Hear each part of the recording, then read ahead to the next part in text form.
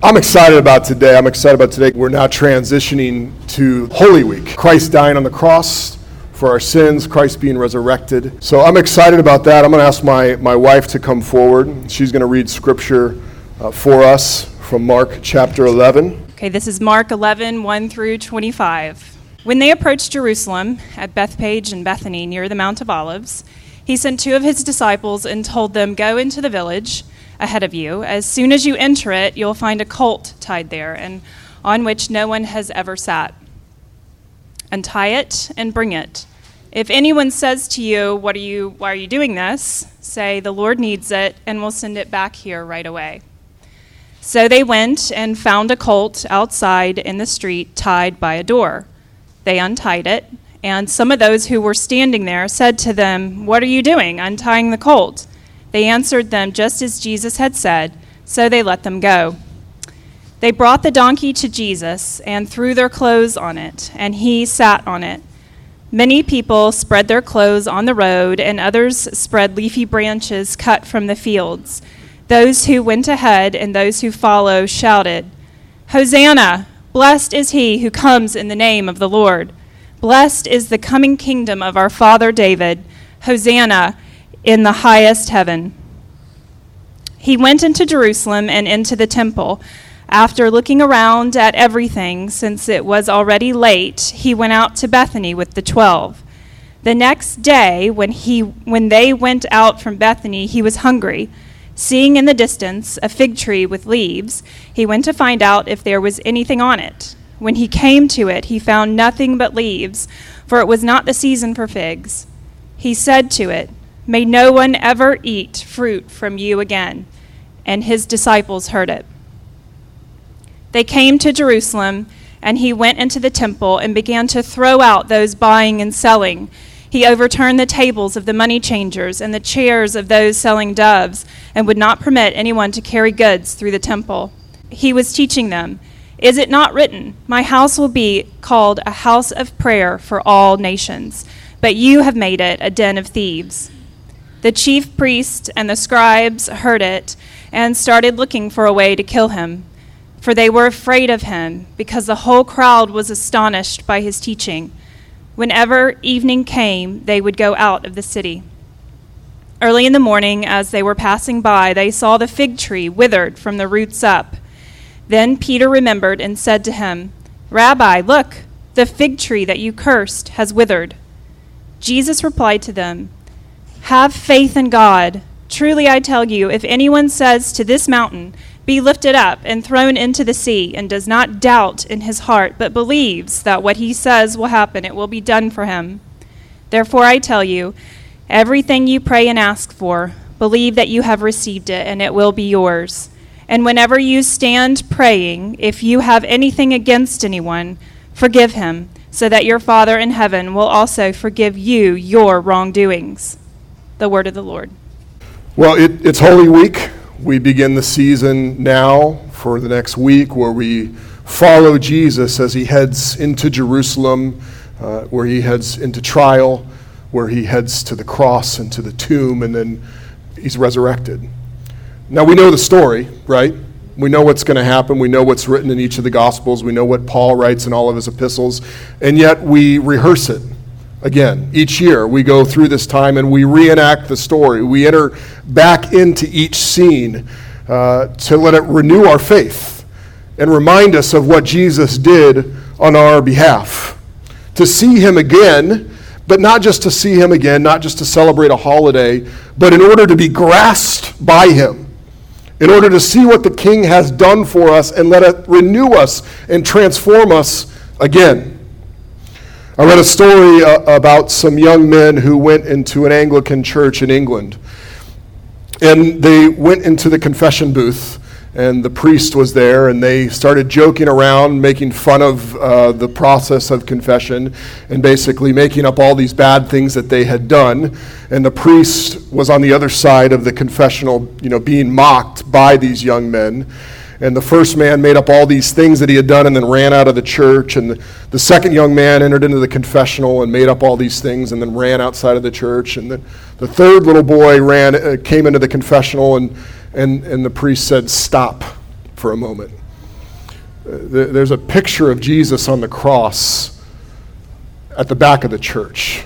And before you come and make fun of me, I just want you to go and behold that picture for a moment. Just go look at it. And I want you to look at it, and I want you to say, Jesus, you did all this for me, and I don't care that much. And the little boy went to the back and looked at the picture, and he said it. Jesus, you did all this for me, and I don't care that much. Jesus, you did all this for me, and I don't care that much. And by the time he tried to say it, the third time he couldn't do it. Because he had been grasped by what Jesus had done for him. As he had rehearsed the cross, as he had rehearsed what Jesus had done, it moved him. And he saw the king. And he was no longer able to mock the priest because the reality of what Jesus had done had grasped onto him. My hope for us this week and my hope for us today is that we would be grasped again by what Jesus has done for us. That we would see the king.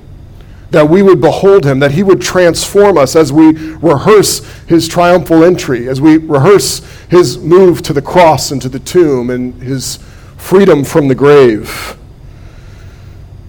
Jesus approaches Jerusalem at the time of Passover. And at this time, there were thousands of pilgrims that would go to celebrate the Passover in Jerusalem, the holy city. This was the time where they celebrated God freeing them from the bondage and oppression of Egypt.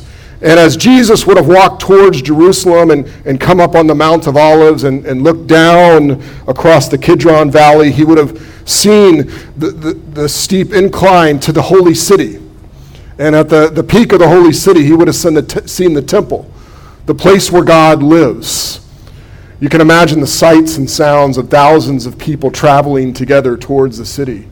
And as he comes up on the cities of Bethpage and Bethany, he tells his disciples to go into one of those villages and get him a colt. Go find a colt, one that has not been ridden on, and get it for me. Tell them the Lord needs it. The disciples do that, and Jesus gets on the colt, and he rides through the Kidron Valley. And some people must have rushed ahead. Some people must have come out of the city. And some people must have been walking with him, celebrating this entrance of the king into Jerusalem. They put their cloaks on the ground, which gives Jesus honor, that his colt would walk over it. They pulled leafy branches out to show that he's royalty. And they yell, Hosanna, which means save us. And they said, blessed is he who comes in the name of the Lord. Blessed is the coming kingdom of our father David, which is something we said at the very beginning of the service. And all these people that are surrounding Jesus and going with him to Jerusalem and coming out of Jerusalem to meet him, they're recognizing him as king. They're looking to him and placing their hope in him, and they're asking him, save us. Save us. But more significant than that is that Jesus is announcing himself as king. By Jesus getting on this colt and riding into the city and receiving all these praises from the surrounding people, Jesus is announcing himself as the king who has come to save. He's fulfilling the prophecy from Zechariah 9:9. That says, rejoice greatly, daughter Zion. Shout in triumph, daughter Jerusalem. Look, your king is coming to you. He is righteous and victorious, humble, and riding on a donkey, on a colt, the foal of a donkey. It's important that Jesus is fulfilling prophecy, because once he enters that city and once Thursday night comes, when he's arrested and he's led around, it seems like Jesus is not driving the story. Rather, he's being driven through the story. But make no mistake, Jesus is the king, and he is driving this story. He's intentionally heading on purpose to Jerusalem, knowing that he is going to give up his life, that he is going to die on the cross. And so therefore, as he enters in on this donkey, he is fulfilling prophecy. He is announcing that he is the rightful king. Do you see the king? Will you be grasped by him again this Easter season? Will you cry out to him, Hosanna, save us, save me? And will you let him make a royal entrance into your life? Will you let him rule over you? Will you give him his rightful place as the king? Because this is no ordinary king. Jesus is not any type of king. He's, first of all, a servant king. He's a servant king. You see, whenever a king enters into a city that he wants to rule or dominate, they enter in with something called shock and awe. In some of the wars that the U.S. have been in on, their strategy has been shock and awe. Let's start this thing off with the bang, and it scares everybody, and it lets them know we're in charge. And if Jesus were to enter in with shock and awe, he would enter in on a white stallion, surrounded by armies, wielding a sword. But lowly Jesus doesn't enter in with shock and awe. Lowly Jesus enters in with gentleness. On a colt he doesn't even own, with no army, just humility. Just humility. Now make no mistake, his servanthood is not a lack of power. We've seen throughout the book of Mark that he has power over the demonic, he has power over disease, he has power over weather, he has power over all things. He is the king, but he's a servant king. He's a servant king, and he enters in humbly. And this is simply because his agenda is not to look extraordinary, but to serve. The Son of Man has not come to be served, but to offer his life as a ransom for many. He has not come in order to look extraordinary, but to lay down his life. Now, I find this fascinating the more I thought about this, because you and I are pretty committed to looking extraordinary, if we're honest. I was reading an article on the website Bored Panda, and the article title was "The Truth Behind Instagram Photos." And a summary of the article went like this: careful cropping and filtering can make mundane situations seem extraordinary. You all know it because you're guilty. The article did this. It showed how easily it is to make a normal, mundane situation look extraordinary. And so what they did is they showed a picture of this beautiful plate of food with this magazine right next to it that made whoever was eating it look kind of intellectual. And that was in the Instagram frame, but then they showed what was beyond the Instagram frame. And there was like dirty dishes on the side of the table. There was literally a cat on the table. It was disgusting. Mundane, but trying to look extraordinary. There was another picture of a bedroom. And on this beautiful white bed, there was a laptop that looked like someone had been, using their laptop. And then there was like 2 pine cones. Random, but it looked kind of cool. And that was inside the Instagram photo. But then it showed what was outside the photo, and the bed was a complete mess. The room was gross. It wasn't extraordinary at all. It was mundane. There was a picture of a girl who was doing this yoga pose, a yoga headstand, literally on her elbows. And like the sunset's perfect in the background. And in the frame, it kind of chops her legs off right here. So it looks like she's doing this by herself. But it zooms outside of the frame and it shows her friend leaned over like this, helping her look extraordinary. See, there's something in you and I that we fight. We don't even want to look normal. We want to look extraordinary. We can't have a picture of ourselves out there that looks normal. If that happens, we will stop, we will crop, we will filter, we will frame, and we will hashtag until you and I look extraordinary. Oh, how different Jesus is.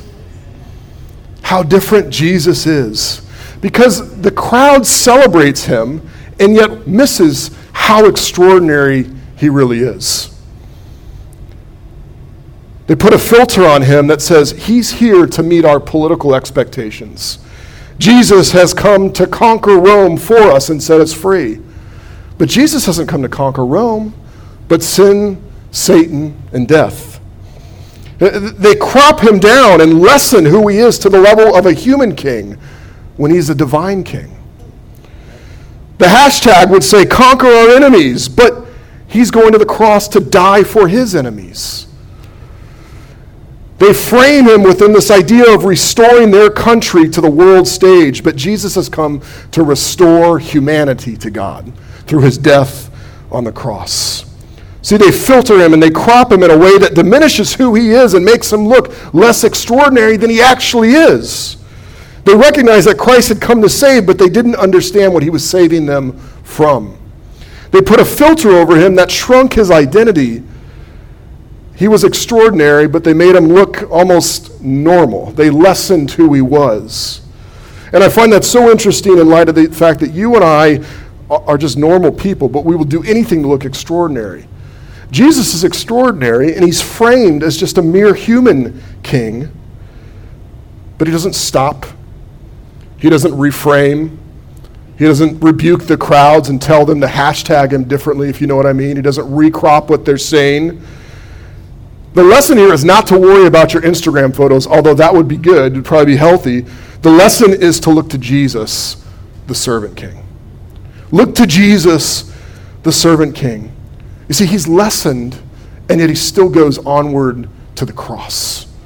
Despite being incorrectly cropped and falsely framed, the king heads to the cross for the sake of the crowd, even though the crowd doesn't understand that he is headed to the cross. It's because Jesus has not come for show, but for service. He's come to lay down his life, not to look extraordinary. He's come to die. Because he's a king, but he's a servant king.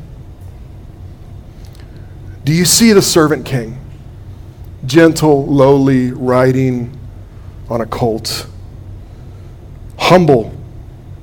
Could you be like the crowds maybe, though? Could you be at risk for celebrating him and yet missing all of what he's come to do? Could you miss the fact that he's come to bring salvation not out of your worst problems, but from your sin, in order to restore you to God? He has come to serve you by dying on the cross in your place. Behold the servant king. But make no mistake, he is a king. Though he is lowly and humble, he is high and lifted up. Though he is misunderstood, he is still mighty. And though he enters in simply, he is supreme. He is a sovereign king in charge of all things. Do you see the sovereign king? Do you see the supreme king? Jesus enters into the city, and the first place he goes is the temple. And that's significant. And he goes into the temple, and he looks around. And Mark intentionally tells us that he goes into the temple and looks around. And then he leaves the city. The next day he goes back to the temple, and in the angriest we see Jesus in the Gospels is this situation, where he goes into the temple and he throws out those who were buying and selling things. He overturns the table of money changers, and he flips over the chairs of those who were selling doves, and he doesn't permit anyone to carry any goods through the temple. Why? Why? Since the beginning of time, God has always desired to dwell with humanity. The Garden of Eden was God's place to be with people, to be in their presence, to be in relationship, and he was the source of life. He longed to dwell among them and be with them. When Adam and Eve sinned, our relationship with God was broken, and Adam and Eve were banished from the garden. They were now unrighteous, sinful, and they could no longer be around a God who was righteous and pure. And so God banished them from the garden. Sin separated and broke our relationship with God, and now we don't look to him anymore as the source of life because our relationship has been broken with him. He is now the judge. Instead of living forever with him in the garden, and instead of being present with him in paradise, we are separated from him. We don't see him. That's why people wonder, where is God? What is he like? That's why at the end of our life we die, because there's a curse over all of humanity. And the risk for us is if we die without being restored to God, we spend eternity away from him, separated from him forever. God still wants to dwell among humanity. He existed there in the temple where the people of Israel could come and worship, but they still had this sin problem. They still couldn't be in his presence in the temple unless there was sacrifice to atone for their sin, unless their sins were forgiven. And so the sacrificial system was implemented in the temple, where people would come and they would bring animals, and as the animal was killed, their sins were symbolically atoned for. And the idea was, you cannot be restored to God unless something dies in your place. But the temple was meant to be a place of life, a place where people could come and say, our God has chosen to live among us. Through sacrifice, we are restored to him, and we are allowed to be in his presence because our God wants to be with his people. And that wasn't just for Israel. Israel was to be a light for the nations, where the nations could come near and be close to Israel's God. In Isaiah 56, Isaiah prophesies and talks about the temple, and he says, as for the foreigners, or those people who aren't from Israel, those who join themselves to the Lord to minister to him, to love the name of the Lord and become his servants, all who keep the Sabbath without desecrating it, and who hold firmly to my covenant, I will bring them to my holy mountain. Anytime you see the word holy mountain in the Old Testament, it means the Temple Mount. It's where the temple existed in Jerusalem. I will bring them to my holy mountain and let them rejoice in my house of prayer. Their burnt offerings and sacrifices will be acceptable on my altar, for my house will be called a house of prayer for all nations, right? Those who were far from God were still welcome to God as long as they submitted to him, as long as they accepted the system of sacrifice that they needed to be near to God. That is the vision of the temple, but it had drastically malfunctioned. Not that God had done something wrong, but the leaders of the temple and the nation of Israel had made the temple malfunction, so it was no longer doing what it was supposed to be doing. Instead of being a place of sacrifice and forgiveness, it had become a place of corruption. Instead of being a place where the nations were welcome, it was a place where the nations almost were excluded. You see, there was corrupt selling practices that happened in the temple. People would go in to buy their sacrifices, and they would be in the outermost court of the temple, the place where the Gentiles were welcome.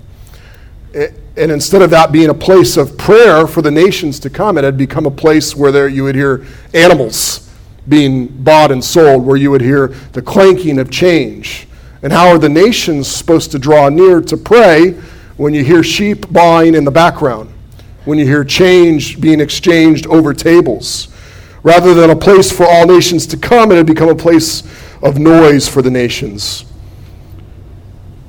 The temple had malfunctioned, not because of God, but because of the way people had treated it. It had become a place of commerce, a place of corruption. It had become a symbol of national arrogance rather than international access to God. And so when Jesus goes and flips over the tables and the chairs and shuts down the temple during Passover week, shuts down the temple, he says, my house will be called a house of prayer for all nations, and you have made it a den of thieves. It was meant to bring those far away into the spiritual life of Israel, and from afar it was beautiful. It looks significant and majestic. But when Jesus got near, he judges it because it really has no spiritual life in it. That's what the whole fig tree thing's about. It's not that Jesus hates fig Newtons. It's that he looks at this fig tree and it's leafy. It looks like it should be fruitful. But then he gets up close and there's leaves but no fruit. Just like the temple. It looks spiritual, but when you get up close, you see it's not spiritual. It's corrupt, it's a place of commerce, it's a place of exclusion rather than inclusion. And so Jesus judges the fig tree as an acted parable of what he's about to do in the temple. That he's about to judge the temple. I'm bringing this back around. Who's the only person that can judge the temple? The only person that can judge the temple is the ruler of the temple. It's the place where God lives, and so only the person who lives there can judge it. And by judging the temple, Jesus is saying he is the supreme king. God's presence had left the temple, But there had been a prophecy about when God would return. And it said, "See, I am going to send my messenger," that's John the Baptist, "and he will clear the way before me. Then the Lord you seek will suddenly come to his temple. The messenger of the covenant you delight in. See, he is coming." When Jesus judges the temple, this prophecy is fulfilled. The supreme king of the temple comes to judge the temple because he has the right to. He is the king. He can bring judgment on a place where God is present because he is the presence of God. He is the king. He is supreme. You know, a lot of times people will say that Jesus never says he's God in the Gospels. That's a misunderstanding because Jesus is constantly doing things that only God would do. And I think the response for us is to recognize that Jesus might be a servant king, he might be lowly and gentle and humble, but he is still supreme. He is still the king in charge. He has the right to walk into the place that has hundreds of years of history of the presence of God and shut it down because he is God. He is God. And I think part of grasping on the Jesus again for us this Easter season is to resubmit ourselves to him as king, to reaffirm our loyalty to him, to trust him afresh and say, "You are the ruler of my life." I got a little frustrated the other day. I was looking at just some social media stuff. All my illustrations are social media today for some reason. But I was looking at this church had people come forward and accept Christ. And the caption said, "These people have made Jesus Lord." And I understood what they were trying to say. But I was like, you can't make Jesus Lord. He already is Lord. And our job is to recognize that and submit under the supreme king. Now, I don't mean to nitpick. We're Christians here. We got to join together. But Jesus is Lord over all. He is supreme. Do you see the supreme king? You know, if you're exploring Christianity over this Easter season, if you would say, you know, I'm not a Christian, but I'm trying to figure out what that means and what it means for me. And you've come to this place where you're like, I like Jesus. I have respect for Jesus. He was a great teacher. He showed the world how to love. I want to nudge you. You need to make more of a decision. Jesus doesn't want to just be liked. Jesus wants you to see that he is Lord. He is the supreme king over all. I've had the opportunity in my life to visit a lot of religious sites around the world. About 10 years ago, I was able to go to Hagia Sophia in Istanbul. It used to be a Christian church, but it's now a mosque. When I lived in London, I was able to visit several times and sit on their worship of a Sikh Gurdwara, the Sri Guru Singh Sabha in London. And here's a picture of the inside of that building. And about 5 years ago, I was able, while I was in Kathmandu, to go to the Buddhanath Stupa and watch from above as people walked around this religious site and spun prayer wheels. And during those times, I've always entered in and I've just listened. I've talked with people, I've asked questions, and I've just sat there and reflected. And I've come to the point where I believe that Christianity is fundamentally different than any other world religion. And here's why. All the leaders of these religions, Muhammad, Guru Nanak, Buddha, they showed us a way to God. Christianity says that Jesus is God. He doesn't show us how to get into the presence of God. He is the presence of God. He is the supreme king. And therefore, if you're exploring Christianity this Easter season, it's not enough for you just to say, I like Jesus. He's a good teacher. He showed us how to love. Because Jesus himself says he is Lord. And I want to push you. You need to either come to a place where you're willing to come under him as king, or you have to say he's crazy. You have to say he's a lunatic. Because Jesus, in his actions, is claiming that he is the supreme king. Not one God among many other gods, but the true God, the one who can walk into the temple and shut it down because he is the presence of God. Do you see the supreme king? Do you see the servant king? Do you see the gift of the king? Jesus leaves the temple area and he heads out of the city. And the next morning, him and his disciples were passing by and they see the fig tree withered from the roots up. And Peter remembered and said to him, "Rabbi, look, the fig tree that you cursed has withered." And Jesus replied to them, "Have faith in God. Truly I tell you, if anyone says to this mountain, 'Be lifted up and thrown into the sea,' and does not doubt in his heart, but believes that what he says will happen, it will be done for him. Therefore I tell you, everything you pray and ask for, believe that you have received it, and it will be yours. And whenever you stand praying, if you have anything against anyone, forgive him, so that your Father in heaven will also forgive you for your wrongdoing." This last story is a tough passage because it's hard to figure out how it relates to everything else that's going on. And at first glance, it seems like spiritual advice from Jesus on faith and forgiveness. But I think there's something much more meaningful going on here. Jesus is talking about throwing a mountain into the sea, and I don't think he's talking about any mountain. I think he's talking about the Temple Mount, the highest place in Jerusalem where God's presence is supposed to be. I think he's talking about that mountain going into the sea, which is a sign of judgment, which makes sense with the rest of the story. The one who commands the temple and has shut down the sacrificial system during Passover week is saying, we no longer need the temple because I'm the better temple. I'm the final sacrifice. An access point to God is no longer needed because I am the presence of God that will die for you on the cross and offer myself for you. Jesus is put on the cross. He bears the wrath of God. He dies. He's put in the tomb. 3 days later, he is risen from the dead. And he becomes the access point to God. He doesn't show us the way. He is the way. He doesn't show us how to make better sacrifices. He is the sacrifice. He doesn't show us how to work towards the presence of God. He is the presence of God himself. Jesus gives himself up as a sacrifice, a gift for you, to bring the life of God into you.